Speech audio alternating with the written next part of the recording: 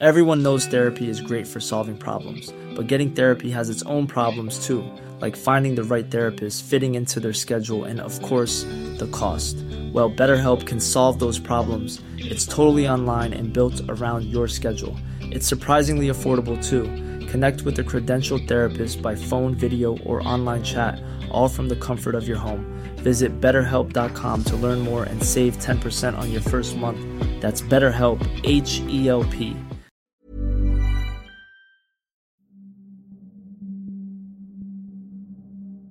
Michael Cohen has been Donald Trump's attorney, confidant, and fixer for years. And no one's been more loyal to the boss. In all fairness, who hasn't said something or done something that they regret, simply trying to protect somebody that they care about?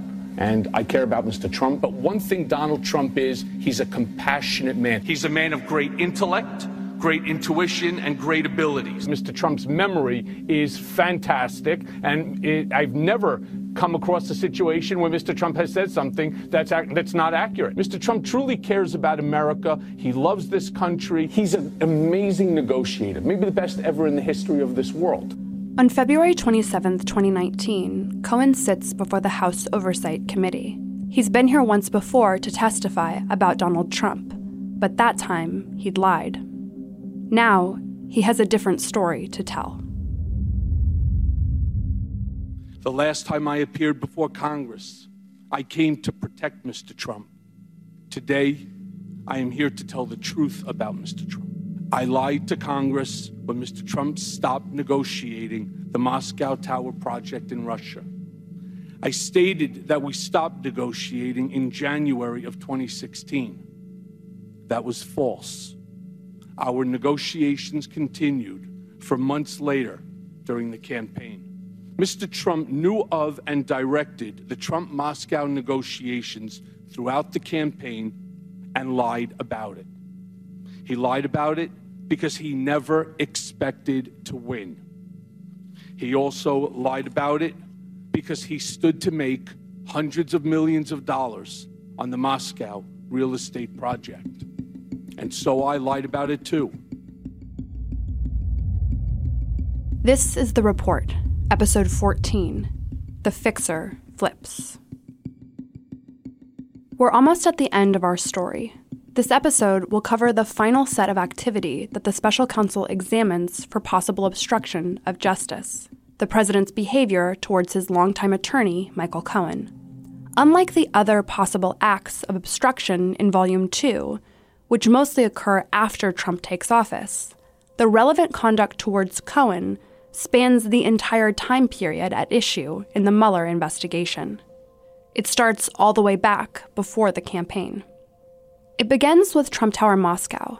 We've covered Cohen's and Trump's pursuit of a real estate deal in Russia in detail all the way back in Episode 4, A Tale of Two Trump Towers. Former attorney and self-proclaimed fixer Michael Cohen claiming to know the answer to a pair of questions Americans have been asking for more than a year. Questions about a proposal to build a Trump Tower in Moscow. We have no dealings in Russia. We have no projects in Russia. We have nothing to do with Russia. That this Trump Tower Moscow project had been a very important part of the investigation. Essentially, Russians didn't place a whole lot of cachet in Trump. Nobody watches The Apprentice in Russia. Nobody knows who Donald Trump is. He's a purely American brand. If you believe the reports about Mr. Cohen and the effort to try to create Trump Tower Moscow, to me, that's a relevant piece of information. Suddenly the Russians are interested, and it coincides with the Russian desire to interfere in the election. So with Felix Sater, with Michael Cohen, Trump had a hand in that. The Moscow real estate deal, and the president's lies about it, become a significant focus of the Russia investigation. And if there's one person who can help Mueller put the pieces together about the deal, it's Cohen. Here's Matt Zapotowski of The Washington Post. So Cohen is interesting. He kind of has roads throughout the course of the investigation because he is President Trump's personal lawyer. He affectionately calls himself Trump's fixer. He kind of knows where all the bodies are buried. So he plays an important role in terms of testifying to Congress for this reason.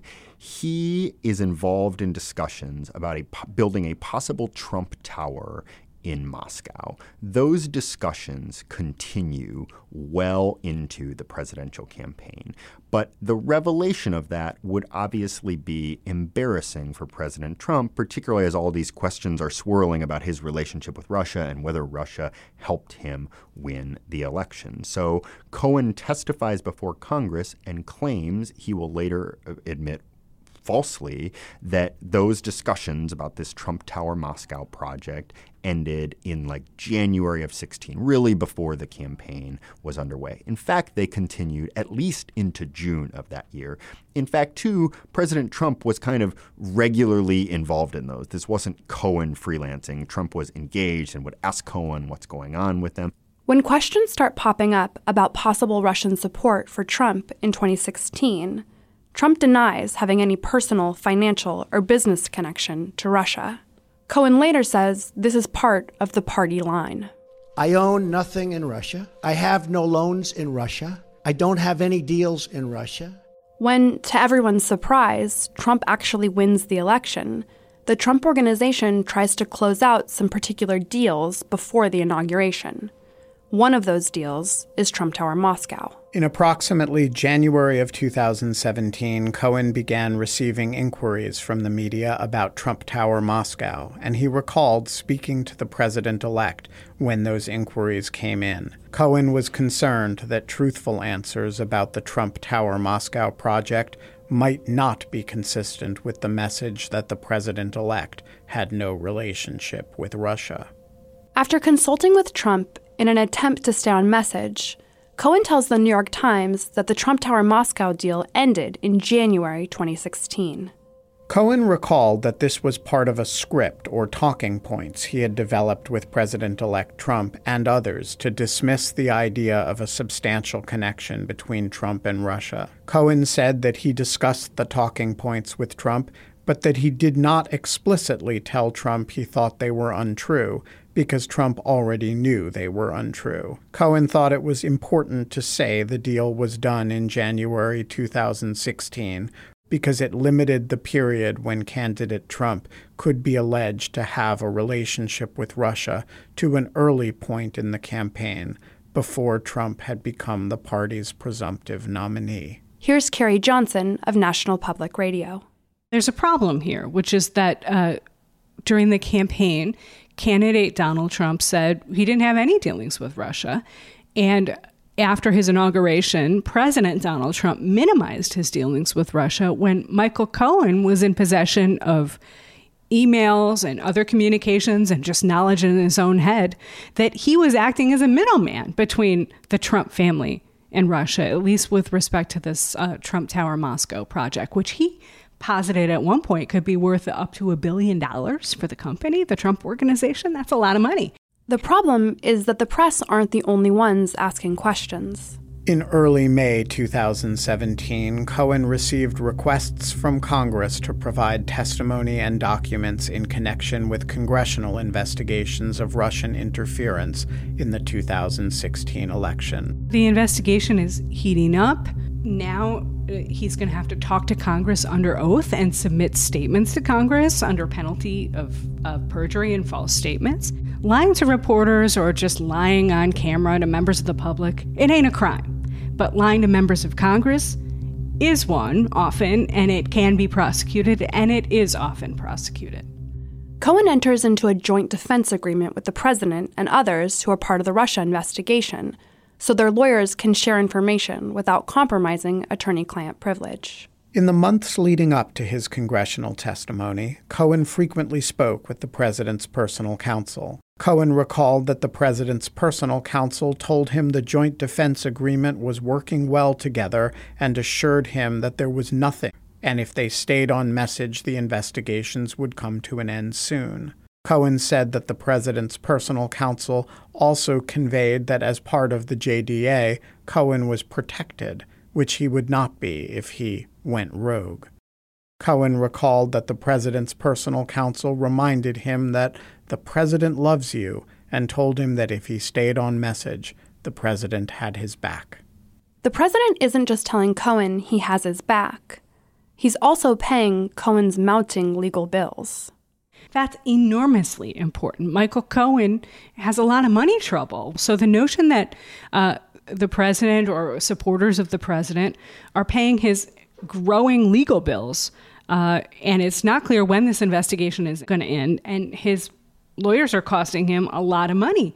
It's an incentive for Michael Cohen to keep stating the party line, to keep on the president's team.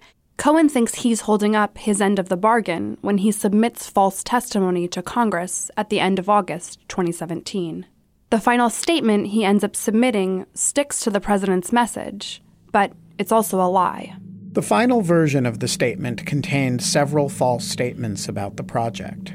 First, although the Trump Organization continued to pursue the project until at least June 2016, the statement said, quote, "By the end of January 2016, I determined that the proposal was not feasible for a variety of business reasons and should not be pursued further," unquote. Second, although Cohen and candidate Trump had discussed possible travel to Russia by Trump to pursue the venture, the statement said, quote, "Despite overtures by Mr. Sater, I never considered asking Mr. Trump to travel to Russia in connection with this proposal," unquote. Third, although Cohen had regularly briefed Trump on the status of the project and had numerous conversations about it, the statement said, quote, "Mr. Trump was never in contact with anyone about this proposal other than me on 3 occasions, including signing a non-binding letter of intent in 2015, unquote. Fourth, although Cohen's outreach to Peskov in January 2016 had resulted in a lengthy phone call with a representative from the Kremlin, the statement said that Cohen, quote, "did not recall any response to my email to Peskov, nor any other contacts by me with Peskov or other Russian government officials about the proposal," unquote. One of the things that Mueller ends up looking at is, did President Trump tell him to lie? Did President Trump's lawyers get him to lie? Why did he lie? And is that evidence of obstruction of justice on the part of President Trump or those in President Trump's orbit? The question of Trump's involvement in Cohen's statement before he submits it becomes an important one. If the president has directed Cohen to perjure himself, that's a crime. Here's what Cohen says happened. Mr. Trump did not directly tell me to lie to Congress. That's not how he operates. In conversations we had during the campaign, at the same time I was actively negotiating in Russia for him, he would look me in the eye and tell me there's no Russian business, and then go on to lie to the American people by saying the same thing. In his way, he was telling me to lie. There were at least a half a dozen times between the Iowa caucus in January of 2016 and the end of June when he would ask me, "How's it going in Russia?" referring to the Moscow Tower project. You need to know that Mr. Trump's personal lawyers reviewed and edited my statement to Congress about the timing of the Moscow Tower negotiations before I gave it. Cohen begins drafting his statement to Congress in August 2017. And he shares the draft, which includes false statements about the Trump Tower Moscow project, to Trump's lawyers and Jared Kushner's lawyers as well. This is a standard process when you're preparing for congressional testimony. You have written testimony in addition to your just answering questions, and you have a draft that circulates among lawyers. In this case, Cohen at that time was in what's called a joint defense agreement with President Trump's lawyers, so they're kind of on the same side. All the lawyers are trying to help minimize exposure for their client. But what that means is that Cohen is sending his testimony about this Trump Tower Moscow project to President Trump's lawyers, to Jared Kushner's lawyers. Mueller says that in the 10-day period while Cohen's statement was being drafted and edited, phone records show that Cohen talks to the president's personal lawyers almost every day. between August 18th, when Michael Cohen starts to draft his statement, and August 28th, when he actually sent it to Congress, Cohen spoke with the president's personal lawyer almost every day. And the day before Michael Cohen turned in that statement to Congress, they had a number of phone calls, including one that lasted 18 minutes. Trump's lawyers tell Cohen that it's best to keep the president out of the narrative as much as possible. Cohen said that his agenda in submitting the statement to Congress with false representations about the Trump Tower Moscow project was to minimize links between the project and the president, give the false impression that the project had ended before the first presidential primaries, and shut down further inquiry into Trump Tower Moscow, with the aim of limiting the ongoing Russia investigations. He was not concerned that the story would be contradicted by individuals who knew it was false, because he was sticking to the party line adhered to by the whole group, and he believed that following the party line would help put an end to the special counsel and congressional investigations. And Cohen basically adheres to the party line. He later tells investigators that in the kind of workshopping of the statement that he's going to send to Congress, some other lawyer, he doesn't describe who that is, or at least the Mueller report doesn't, took out or wanted to take out a sentence describing Trump and Russia. And Cohen basically had no problem with that because he was still on the team. But his words to Congress were parsed very, very carefully, which is why the notion that he later pleaded guilty to making numerous false statements to Congress had more meaning for this investigation, because it wasn't just Cohen and his lawyer, it was a bunch of people in a room.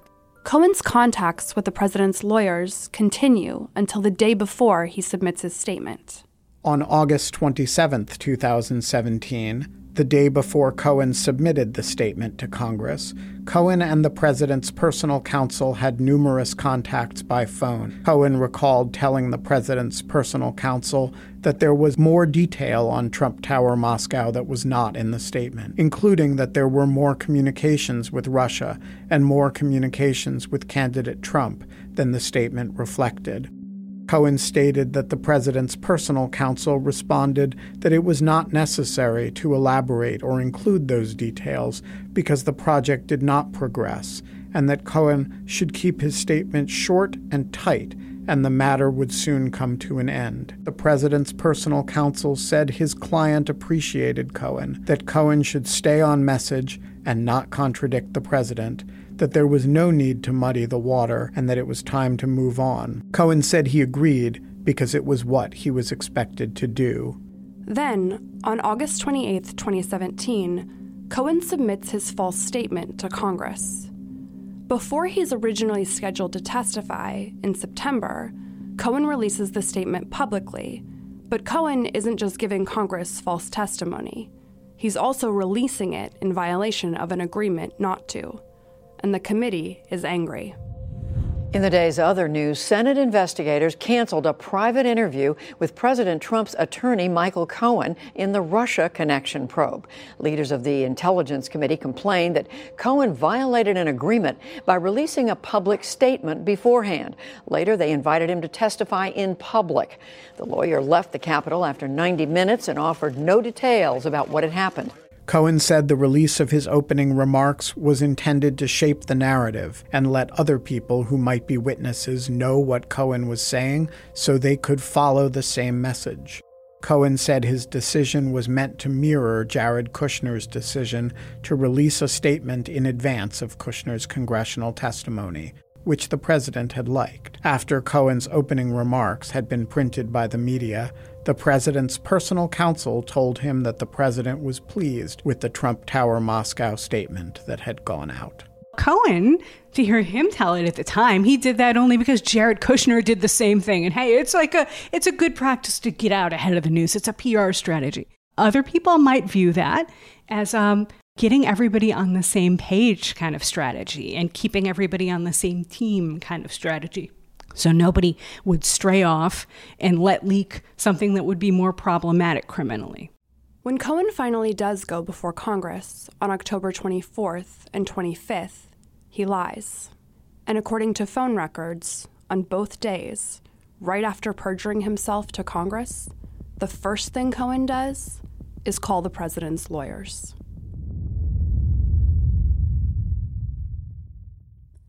In January 2018, another story breaks, and this one isn't about Russia. We're following another developing news story about President Trump. The Wall Street Journal is reporting today that a lawyer for the president arranged a $130,000 payment to a former adult film star a month before the 2016 presidential election. In January 2018, the media reported that Cohen had arranged a $130,000 payment during the campaign to prevent a woman from publicly discussing an alleged sexual encounter she had had with the president before he ran for office. An adult film actress and director named Stormy Daniels is her stage name, said that she had a personal relationship with President Trump and that she got paid some money to keep quiet about it in the waning weeks of the 2016 campaign. And while Trump continues to deny he had a personal relationship with Stormy Daniels, he certainly denied that any of his money or any money went to Stormy Daniels. We now know that Michael Cohen used a cutout company he created to give that money to Stormy Daniels. Trump has directed Cohen to make secret hush money payments to adult film actress Stormy Daniels, whose real name is Stephanie Clifford, in violation of campaign finance law. In February 2019, Cohen admits to Congress the truth of what happened. I'm giving the committee today a copy of the $130,000 wire transfer from me to Ms. Clifford's attorney during the closing days of the presidential campaign that was demanded by Ms. Clifford to maintain her silence about her affair with Mr. Trump. Mr. Trump directed me to use my own personal funds from a home equity line of credit to avoid any money being traced back to him that could negatively impact his campaign. The President of the United States thus wrote a personal check for the payment of hush money as part of a criminal scheme to violate campaign finance laws. Mueller's office doesn't investigate campaign period payments to women. That matter is handled by the Southern District of New York. But the story is relevant to how the president interacts with Cohen as a witness in a position to give potentially damaging information to the government. And while Cohen may eventually tell Congress the truth, when the story first comes out in the press, he lies. Cohen says he paid the money himself, personally. Lawyer Michael Cohen admits to paying $130,000 of his own money to pornographic film actress Stormy Daniels. Neither the Trump Organization nor the Trump campaign was a party to the transaction with Miss Clifford, and neither reimbursed me for the payment, either directly or indirectly. Here's Rosalind Helderman of The Washington Post. So you actually have this moment where Michael Cohen, who had told people that he would take a bullet for the president, kind of rhetorically does take a bullet for the president on this Stormy Daniels issue. He actually, puts out a statement saying, look, I made those payments. I paid Stormy Daniels the hush money. The president wasn't involved. The Trump Organization wasn't involved. It was my money. And that was definitively untrue. He had, had an arrangement with the president that Stormy Daniels would be paid. He extended the money to her, but then in a rather complicated and long-standing sort of scheme, the president pays him back. Cohen later admits to Congress that Trump had directed him to deny Trump knew anything about it. What did the president ask or suggest that you say about the payments or reimbursements? He was not knowledgeable of these reimbursements, and he wasn't knowledgeable of my actions. He asked you to say that? Yes, ma'am. On February 19th, 2018, the day after the New York Times wrote a detailed story attributing the payment to Cohen and describing Cohen as the president's fixer, Cohen received a text message from the president's personal counsel that stated, quote, "Client says thanks for what you do," unquote. Cohen is lying for Trump, and the president is grateful. But then, on April 9th, 2018, all hell breaks loose. FBI agents working with the Southern District of New York execute search warrants related to the Stormy Daniels payment on Cohen's house, hotel room, and office. The raid late today of President Trump's personal lawyer and friend, Michael Cohen. The FBI raiding his office, his home, and a hotel room, seizing records and files. The big moment for Michael Cohen is prosecutors in Manhattan execute search warrants in April of 2018. They raid his home, they raid his office, they raid his safety deposit box, they raid everything he owns and take all his phones and take lots of papers from him. And so now things have gotten super serious for Michael Cohen. The feds have everything.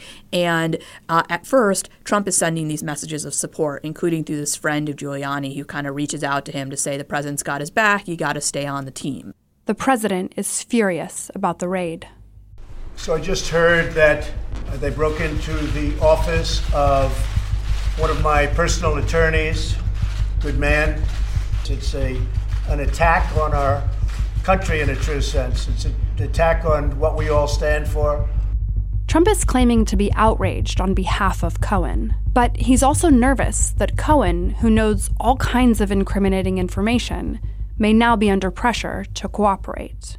So Michael Cohen is now under siege from various parts of the Department of Justice, right? He's got the Mueller prosecutors on his tail, and he's got the Southern District of New York on his tail, too, over these campaign finance violations in terms of the payments to Stormy Daniels. And those things were done in writing, and the government has the checks, and those things are very hard to squirm out of. If you wind up in a bind, one of the only ways you can get out of a bind or help yourself at all is to start talking to the government, start cooperating. Trump calls Cohen a few days later. A few days after the searches, the president called Cohen. According to Cohen, the president said he wanted to check in and asked if Cohen was okay, and the president encouraged Cohen to hang in there and stay strong. Cohen also recalled that following the searches, he heard from individuals who were in touch with the president and relayed to Cohen the president's support for him. Cohen recalled that a friend of the president's reached out to say that he was with the boss in Mar-a-Lago, and the president had said, "He loves you," and not to worry. Cohen recalled that an individual affiliated with the Trump Organization told him, "The boss loves you." And Cohen said that a friend of the president's told him, "Everyone knows the boss has your back." So the feds very publicly searched various Cohen residences and places he stayed. After that, the president's lawyers and the president himself kind of make an effort to keep him on side, never so explicitly saying, hey, don't flip and a pardon is coming your way, but we support you. You're a good guy. At some point, President Trump calls him explicitly just to sort of offer his support. On or about April 17, 2018, Cohen began speaking with an attorney, Robert Costello, who had a close relationship with Rudolph Giuliani, one of the president's personal lawyers. Costello told Cohen that he had, quote, a back channel of communication, unquote, to Giuliani, and that Giuliani had said the channel was crucial and must be maintained. There's also this weird, again, back channel effort where a friend of Rudy Giuliani, a guy named Robert Costello, another lawyer, reaches out to Cohen and talks to him all about how the president has his back and he just needs to stay on the team. And it's super weird because Cohen is in touch with all of these people. And now we have this other kind of side back channel of another lawyer, not Cohen's lawyer, reaching out with a message from the president's lawyers. And Cohen certainly perceives all this as the president dangling pardons. One of the things that Mueller is looking at, of course, is the president floating pardons so that people don't cooperate. Just keep them on side. Make sure they don't plead guilty and tell investigators what they know. On April 20th, 2018, the New York Times publishes an article about Trump and Cohen's relationship. And the president starts tweeting about how Cohen will never flip on him. In a Saturday morning Twitter tirade, President Trump blasts the New York Times. The New York Times and a third-rate reporter are going out of their way to destroy Michael Cohen and his relationship with me in the hope that he will flip. The president adds, "Most people will flip if the government lets them out of trouble. I don't see Michael doing that despite the horrible witch hunt and the dishonest media." The next day, Costello emails Cohen to say he's talked to Giuliani, and the conversation is, quote, very, very positive. You are loved. They are in our corner. Sleep well tonight. You have friends in high places. Cohen said that following these messages, he believed he had the support of the White House if he continued to toe the party line, and he determined to stay on message and be part of the team. At the time, Cohen understood that his legal fees were still being paid by the Trump Organization, which he said was important to him. Cohen believed he needed the power of the president to take care of him, so he needed to defend the president and stay on message. Cohen also recalled speaking with the president's personal counsel about pardons after the searches of his home and office had occurred at a time when the media had reported that pardon discussions were occurring at the White House. The White House press secretary is asked about Trump possibly pardoning Cohen. It was noticed by some that you didn't close the door one way or the other on the president pardoning Michael Cohen. What is your what's your read on that right now? It's hard to close the door on something that hasn't taken place. I don't like to discuss or comment on hypothetical situations that may or may not ever happen. I would refer you to personal attorneys to comment on anything specific regarding that case, but we don't have anything at this point. Cohen told the president's personal counsel he had been a loyal lawyer and servant, and he said that after the searches, he was in an uncomfortable position and wanted to know what was in it for him. According to Cohen, the president's personal counsel responded that Cohen should stay on message, that the investigation was a witch hunt, and that everything would be fine. Cohen understood, based on this conversation and previous conversations about pardons with the president's personal counsel, that as long as he stayed on message, he would be taken care of by the president, either through a pardon or through the investigations being shut down. Meanwhile, the president doesn't want to answer press questions about pardons. Stupid question. Go ahead. Anybody else, please? I haven't even thought about it. I haven't thought about any of it. It certainly is far too early to be thinking about that. They haven't been convicted of anything. There's nothing to pardon. Are you paying close attention? Well, I feel badly about a lot of it because I think a lot of it's very unfair. But then, Michael Cohen suggests he might cooperate, and everything changes. On July 2, 2018, ABC News reported, based on an exclusive interview with Cohen, that Cohen, quote, strongly signaled his willingness to cooperate with special counsel Robert Mueller and federal prosecutors in the Southern District of New York, even if that puts President Trump in jeopardy, unquote. And it's sad because the country has never been more divisive, and one of the hopes that I have out of the punishment that I've received, as well as the cooperation that I have given, I will be remembered in history as helping to bring this country back together. It's that time of the year. Your vacation is coming up. You can already hear the beach waves, feel the warm breeze, relax, and think about work. You really, really want it all to work out while you're away. Monday.com gives you and the team that peace of mind. When all work is on one platform and everyone's in sync, things just flow. Wherever you are, tap the banner to go to Monday.com. Millions of people have lost weight with personalized plans from Noom. Like Evan, who can't stand salads and still lost 50 pounds. Salads generally for most people are the easy button, right? For me, that wasn't an option. I never really was a salad guy. That's just not who I am. But Noom worked for me. Get your personalized plan today at Noom.com. Real Noom user compensated to provide their story. In 4 weeks, the typical Noom user can expect to lose 1 to 2 pounds per week. Individual results may vary. Here's Halderman again. Michael Cohen, like other characters in this story, has a choice to make. He's got some pretty serious legal jeopardy that he is facing. Part of it has to do with the hush money payments and the fact that those were campaign finance violations. And so that directly involved the president. Part of it did not have anything to do with the president. personal financial fraud that Michael Cohen had been involved with, tax evasion involving his taxi cab medallions and other issues. So he's facing some pretty serious problems, and he's got to decide whether or not he's going to cooperate with the government. He felt as though he was not being given strong enough assurances by the president of his support, which is to say the promise he would be pardoned. He gives this interview to ABC News, to George Stephanopoulos, and he announces that he has hired Lanny Davis, the longtime Clinton confidant, as sort of known enemy of the president, as his new lawyer.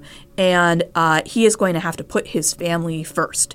And so at that point, it is clear he is turning. He is flipping on the president, and the president does not like it.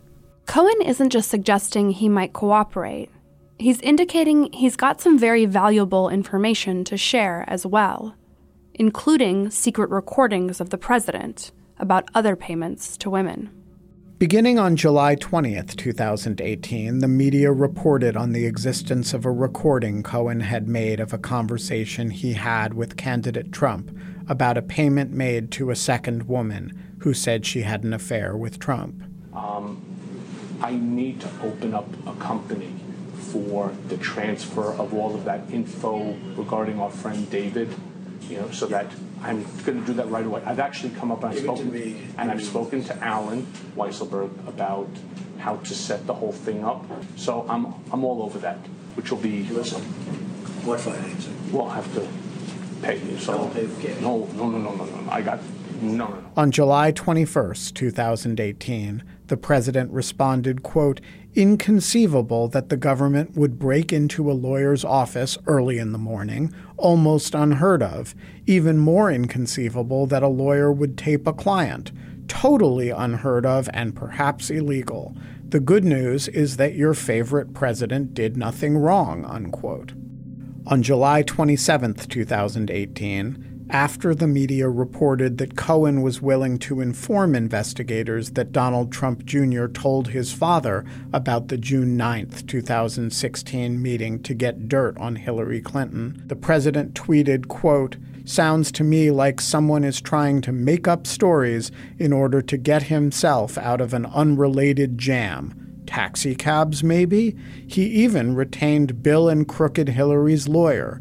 Gee, I wonder if they helped him make the choice," unquote.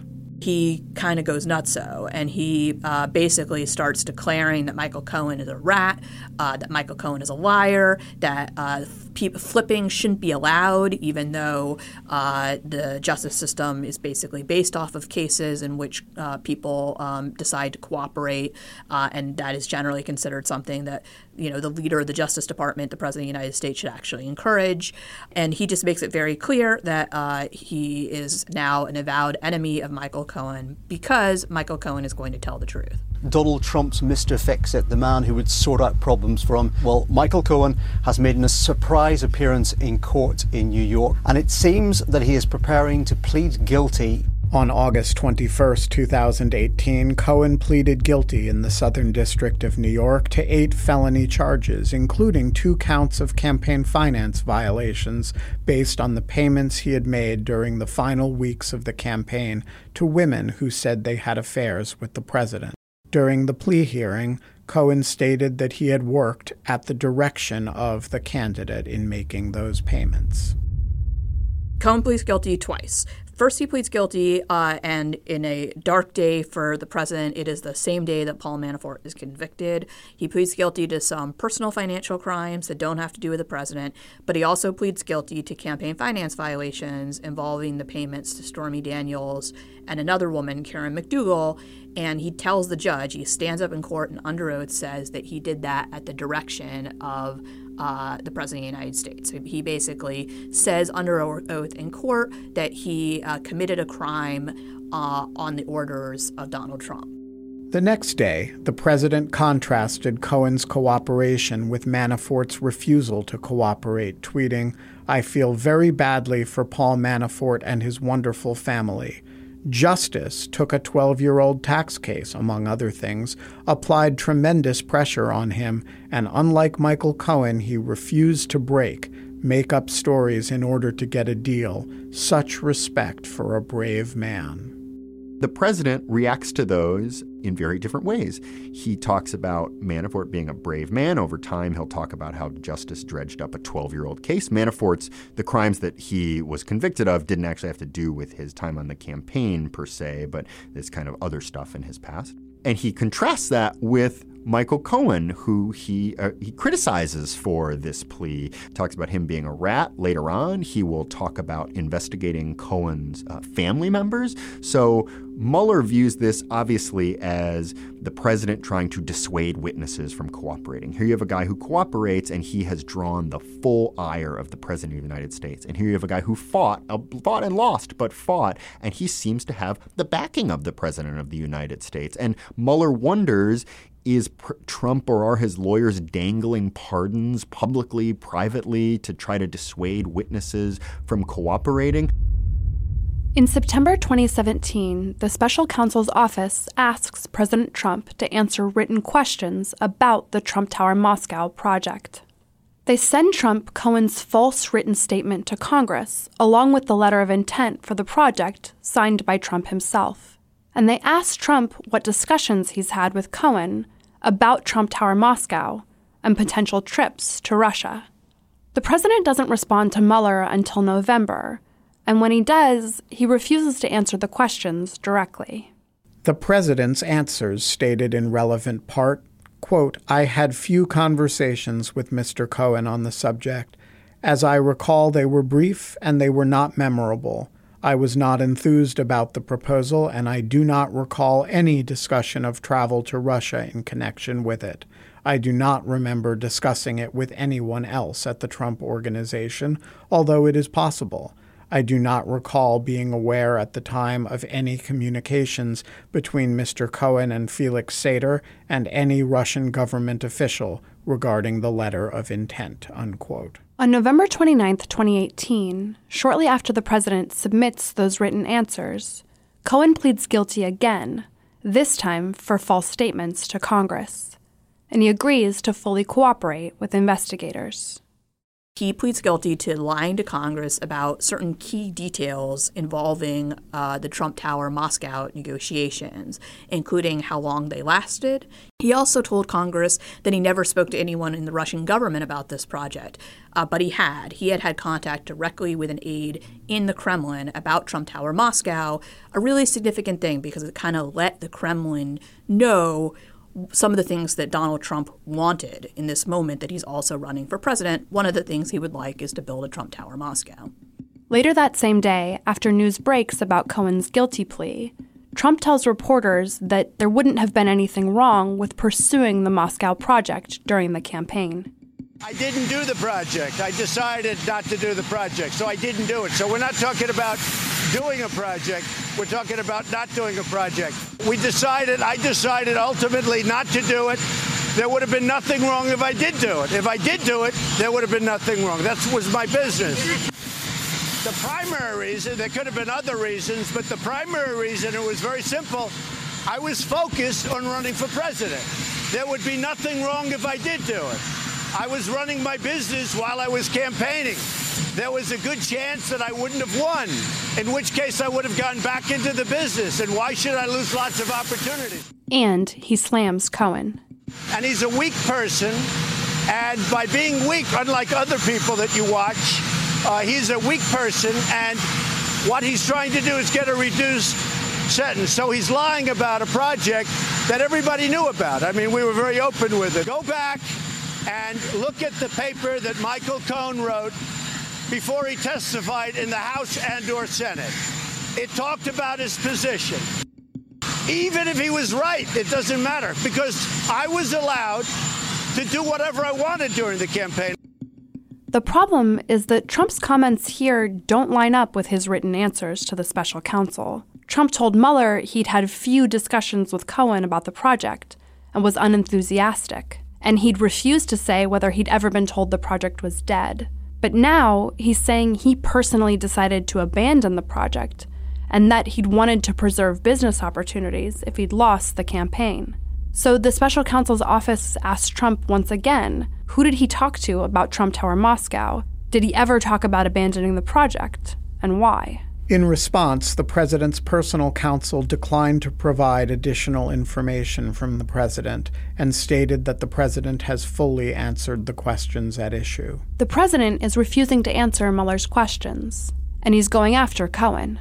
By December of 2018, Michael Cohen has fully flipped. He has twice gone into court to plead guilty to crimes that at least in some way implicate the president. And he is looking for ways to be even more helpful to prosecutors. And Donald Trump does not like it at all. Mr. Trump called me a rat for choosing to tell the truth, much like a mobster would do when one of his men decides to cooperate with the government. I have provided the committee with copies of tweets that Mr. Trump posted, attacking me and my family.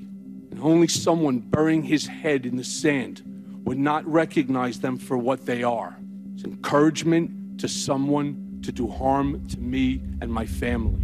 In the weeks following Cohen's plea and agreement to provide assistance to this office, the president repeatedly implied that Cohen's family members were guilty of crimes. On December 3, 2018, after Cohen had filed his sentencing memo, the president tweeted, "Michael Cohen asks judge for no prison time. You mean he can do all the terrible, unrelated to Trump things having to do with fraud, big loans, taxis, etc., and not serve a long prison term? He makes up stories to get a great and already reduced deal for himself and get his wife and father-in-law, who has the money, off scot-free. He lied for this outcome and should, in my opinion, serve a full and complete sentence." Here's Carrie Johnson again. Before the fall, the president was out there saying that Michael Cohen was a good man and he felt badly for him. A number of people on the president's team, outside lawyers and others, reached out to Cohen to say, "Don't worry, the president loves you. Everything's going to be fine." There wasn't an explicit promise of a pardon, but there was a strong sense that the president was going to be loyal to Michael Cohen and that the president loved him and he was still the president's guy, still the president's fixer. And then, when things seemed to turn for Michael Cohen, when it seemed like news reports began to indicate that he might cooperate, which happened weeks before he formally pleaded guilty, the president started berating Michael Cohen, calling him a rat and a liar, and every bad word in the book, basically, and then went on to say that perhaps we should outlaw flipping because basically, in the president's view, causes people to make up things in order to get a shorter sentence, which he argues Michael Cohen did. On December 12, 2018, Cohen is sentenced to 3 years in prison. The judge has just sentenced Michael Cohen to 36 months in prison, so 3 years of federal prison time for Michael Cohen. The sentencing is still going underway.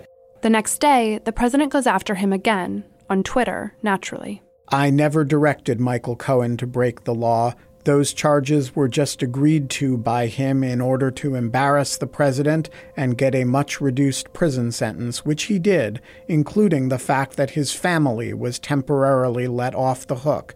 As a lawyer, Michael has great liability to me." The president goes out and says publicly that Michael Cohen's family should be investigated. He makes some intimations about Michael Cohen's father-in-law. And that sets off a firestorm because it looks to prosecutors who used to work in the Southern District of New York like witness intimidation and threats. In January 2019, reports emerged that Cohen plans to testify publicly before Congress. Trump gives an interview to Fox News. And in order to get a sentence reduced, he says, "I have an idea. I'll give you some information on the president." Well, there is no information, but he should give information maybe on his father-in-law, because that's the one that people want to look at, because where does that money? That's the money in the family. And I guess he didn't want to talk about his father-in-law. He's trying to get his sentence reduced. So it's pretty sad. It's weak, and it's very sad to watch a thing like that. The following week, on January 18th, Trump tweets about Cohen again, saying he's lying to reduce his jail time and, quote, "watch father-in-law." Michael Cohen is also volunteering to testify publicly in front of Congress, which he ultimately does.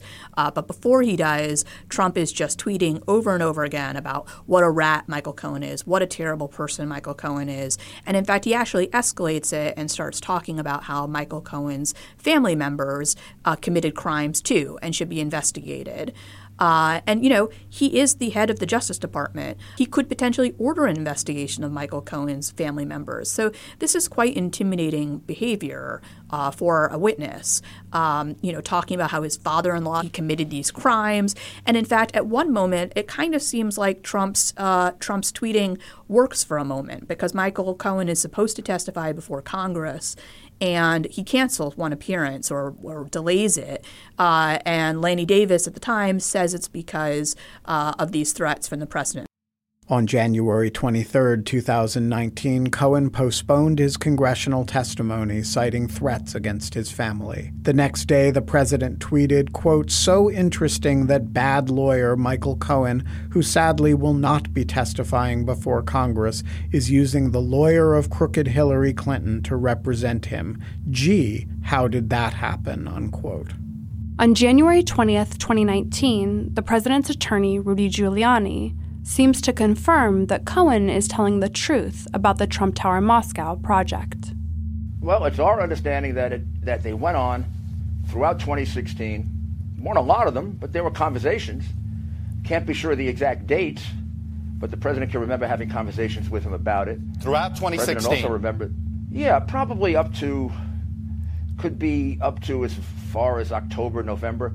And Giuliani tells the New York Times that Trump told him that the Trump Tower project was, quote, going on from the day I announced to the day I won, end quote.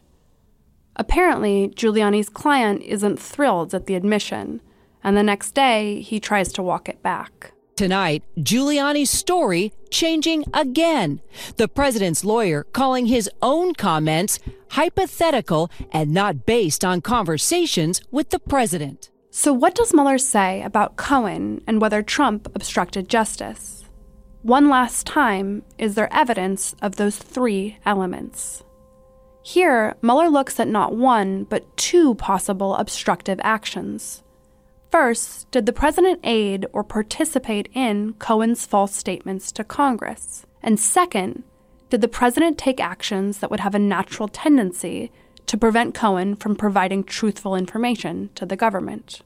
With regard to Cohen's false statements to Congress, while there is evidence that the president knew Cohen provided false testimony to Congress about the Trump Tower Moscow project, the evidence available to us does not establish that the president directed or aided Cohen's false testimony. There's evidence the president knew that Cohen was lying to Congress because Cohen clearly had been keeping Trump in the loop after they were saying publicly that candidate Trump had walked away from Trump Tower Moscow. So Cohen was following the party line, which Trump himself knew to be false. But Cohen said that he and the president did not explicitly discuss whether Cohen's testimony about the Trump Tower Moscow project would be or was false, and the president did not direct him to provide false testimony. Cohen also said he did not tell the president about the specifics of his planned testimony. During the time when his statement to Congress was being drafted and circulated to members of the JDA, Cohen did not speak directly to the president about the statement, but rather communicated with the president's personal counsel. So he concludes that there's no evidence to sustain that President Trump told Cohen to lie. Mueller is stymied in some respects. The key parties in these discussions are Michael Cohen, who talks, Donald Trump, who gives very nonspecific, I can't remember written answers, and President Trump's lawyers who refuse to talk, citing attorney-client privilege. So he mainly ends up with Cohen's account. But Cohen says he can't remember talking specifically with the president about his congressional testimony. Certainly President Trump never said lie. That said, he did talk, and there are phone records to suggest he talked extensively with President Trump's lawyers about his testimony. While they maybe never said lie, they told him about keeping his statement short and on message, and Trump's message was, I don't have anything to do with Russia. And there's another problem.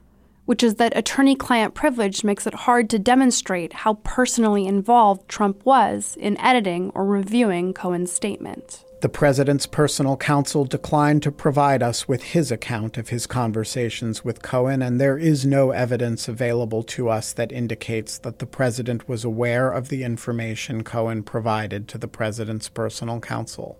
The absence of evidence about the president and his counsel's conversations about the drafting of Cohen's statement precludes us from assessing what, if any, role the president played.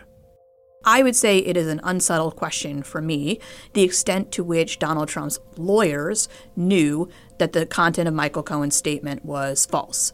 Donald Trump should have known it. He was there at the time. He was talking to Michael Cohen about the Trump Tower Moscow negotiations, but it's not totally clear to me that his lawyers knew it, and hence they knew they were signing off on a false statement. And in fact, the Mueller's team was not fully able to investigate that question. Again, they hit one of these walls that they do periodically, and this is the attorney-client privilege wall. They weren't able to bring those folks in to talk to them about what they knew and what they didn't know, and the extent to which the president was involved with shaping this false statement. In addition to the question of false statements to Congress, there's the matter of witness tampering. Did the president take any obstructive actions which would have the natural tendency to prevent Cohen from providing truthful information to criminal investigators or to Congress? Here, Mueller notes the contrast in what Trump was saying before and after Cohen began cooperating.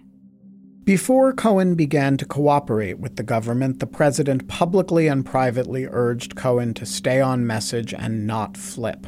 After it was reported that Cohen intended to cooperate with the government, however, the president accused Cohen of, quote, making up stories in order to get himself out of an unrelated jam, called Cohen a rat, and on multiple occasions suggested members of Cohen's family had committed crimes. So what does Mueller conclude?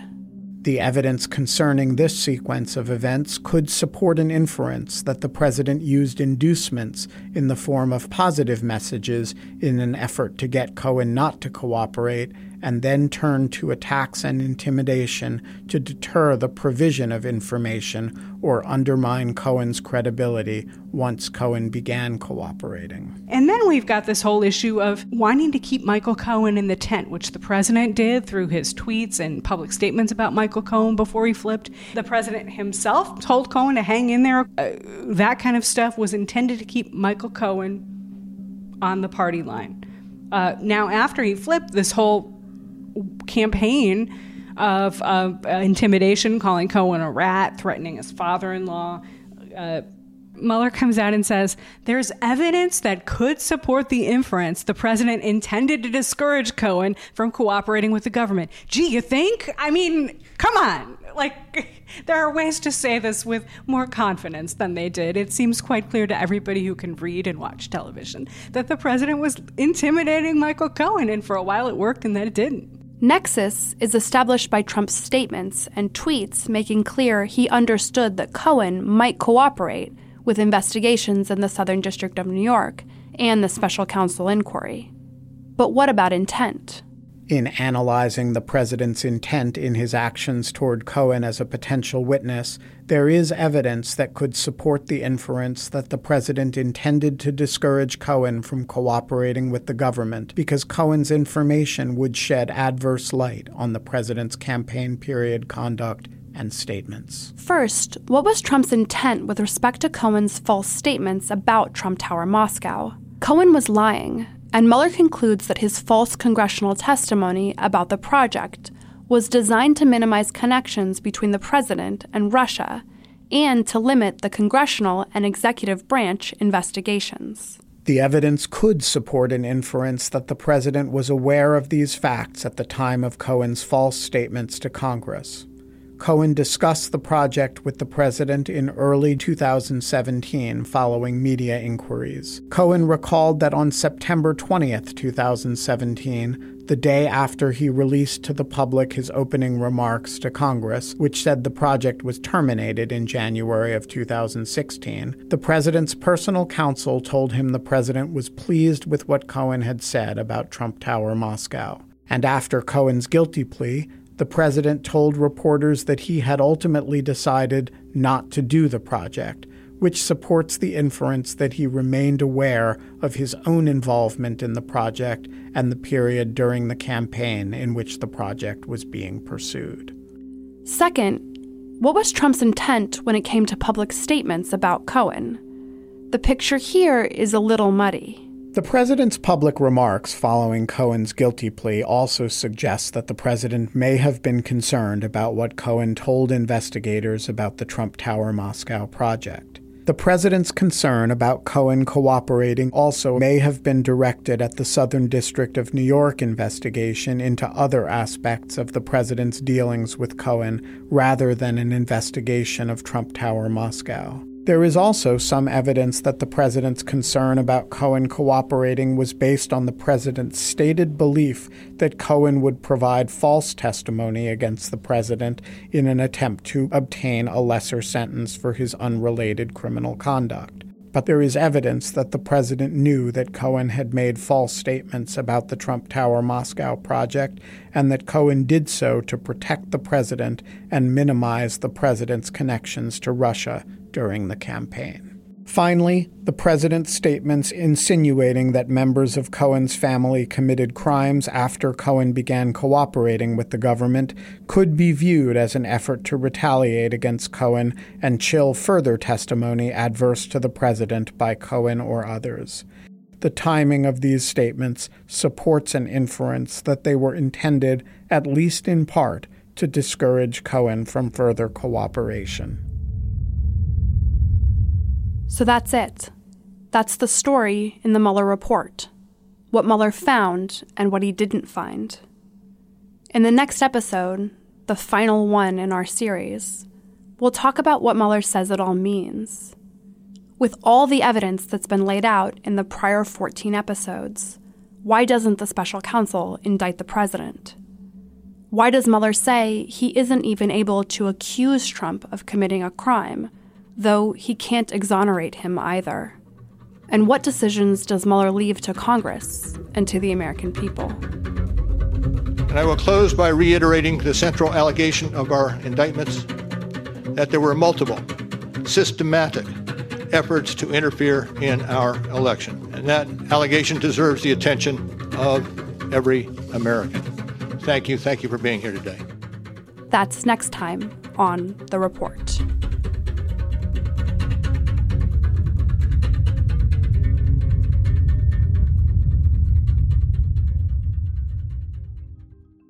This podcast is made possible by the generous support of the William and Flora Hewlett Foundation and the Democracy Fund, and by listeners like you. To support this project, please go to lawfareblog.com. The Report is a production of Lawfare and Goat Rodeo in Washington, D.C. Ian Enright is the executive producer. Production assistance from Shar Dreyer. From the Lawfare team, the project is led by executive editor Susan Hennessy. Editor-in-chief is Benjamin Wittes. Interviews conducted by managing editor Quinta Jurecic. Recordings by Michaela Fogel and Jacob Schultz. Additional assistance by Margaret Taylor and Gordon All. Special thanks to Matt Zapatowski, Rosalind Helderman, Carrie Johnson, and you, the listening audience. To support this show, please share this podcast wherever you can. And while you're at it, please subscribe and review this podcast on Apple Podcasts, Spotify, or wherever you listen. Our website, lawfareblog.com, is where you can learn more about Lawfare, read our work, and support our mission. Until next time. You're listening to Goat Rodeo. Keep an ear out for us.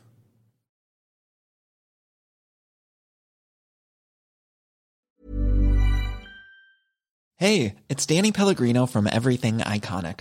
Ready to upgrade your style game without blowing your budget? Check out Quince. They've got all the good stuff, shirts and polos, activewear, and fine leather goods, all at 50 to 80% less than other high-end brands. And the best part? They're all about safe, ethical, and responsible manufacturing. Get that luxury vibe without the luxury price tag. Hit up quince.com/upgrade for free shipping and 365-day returns on your next order. That's quince.com/upgrade.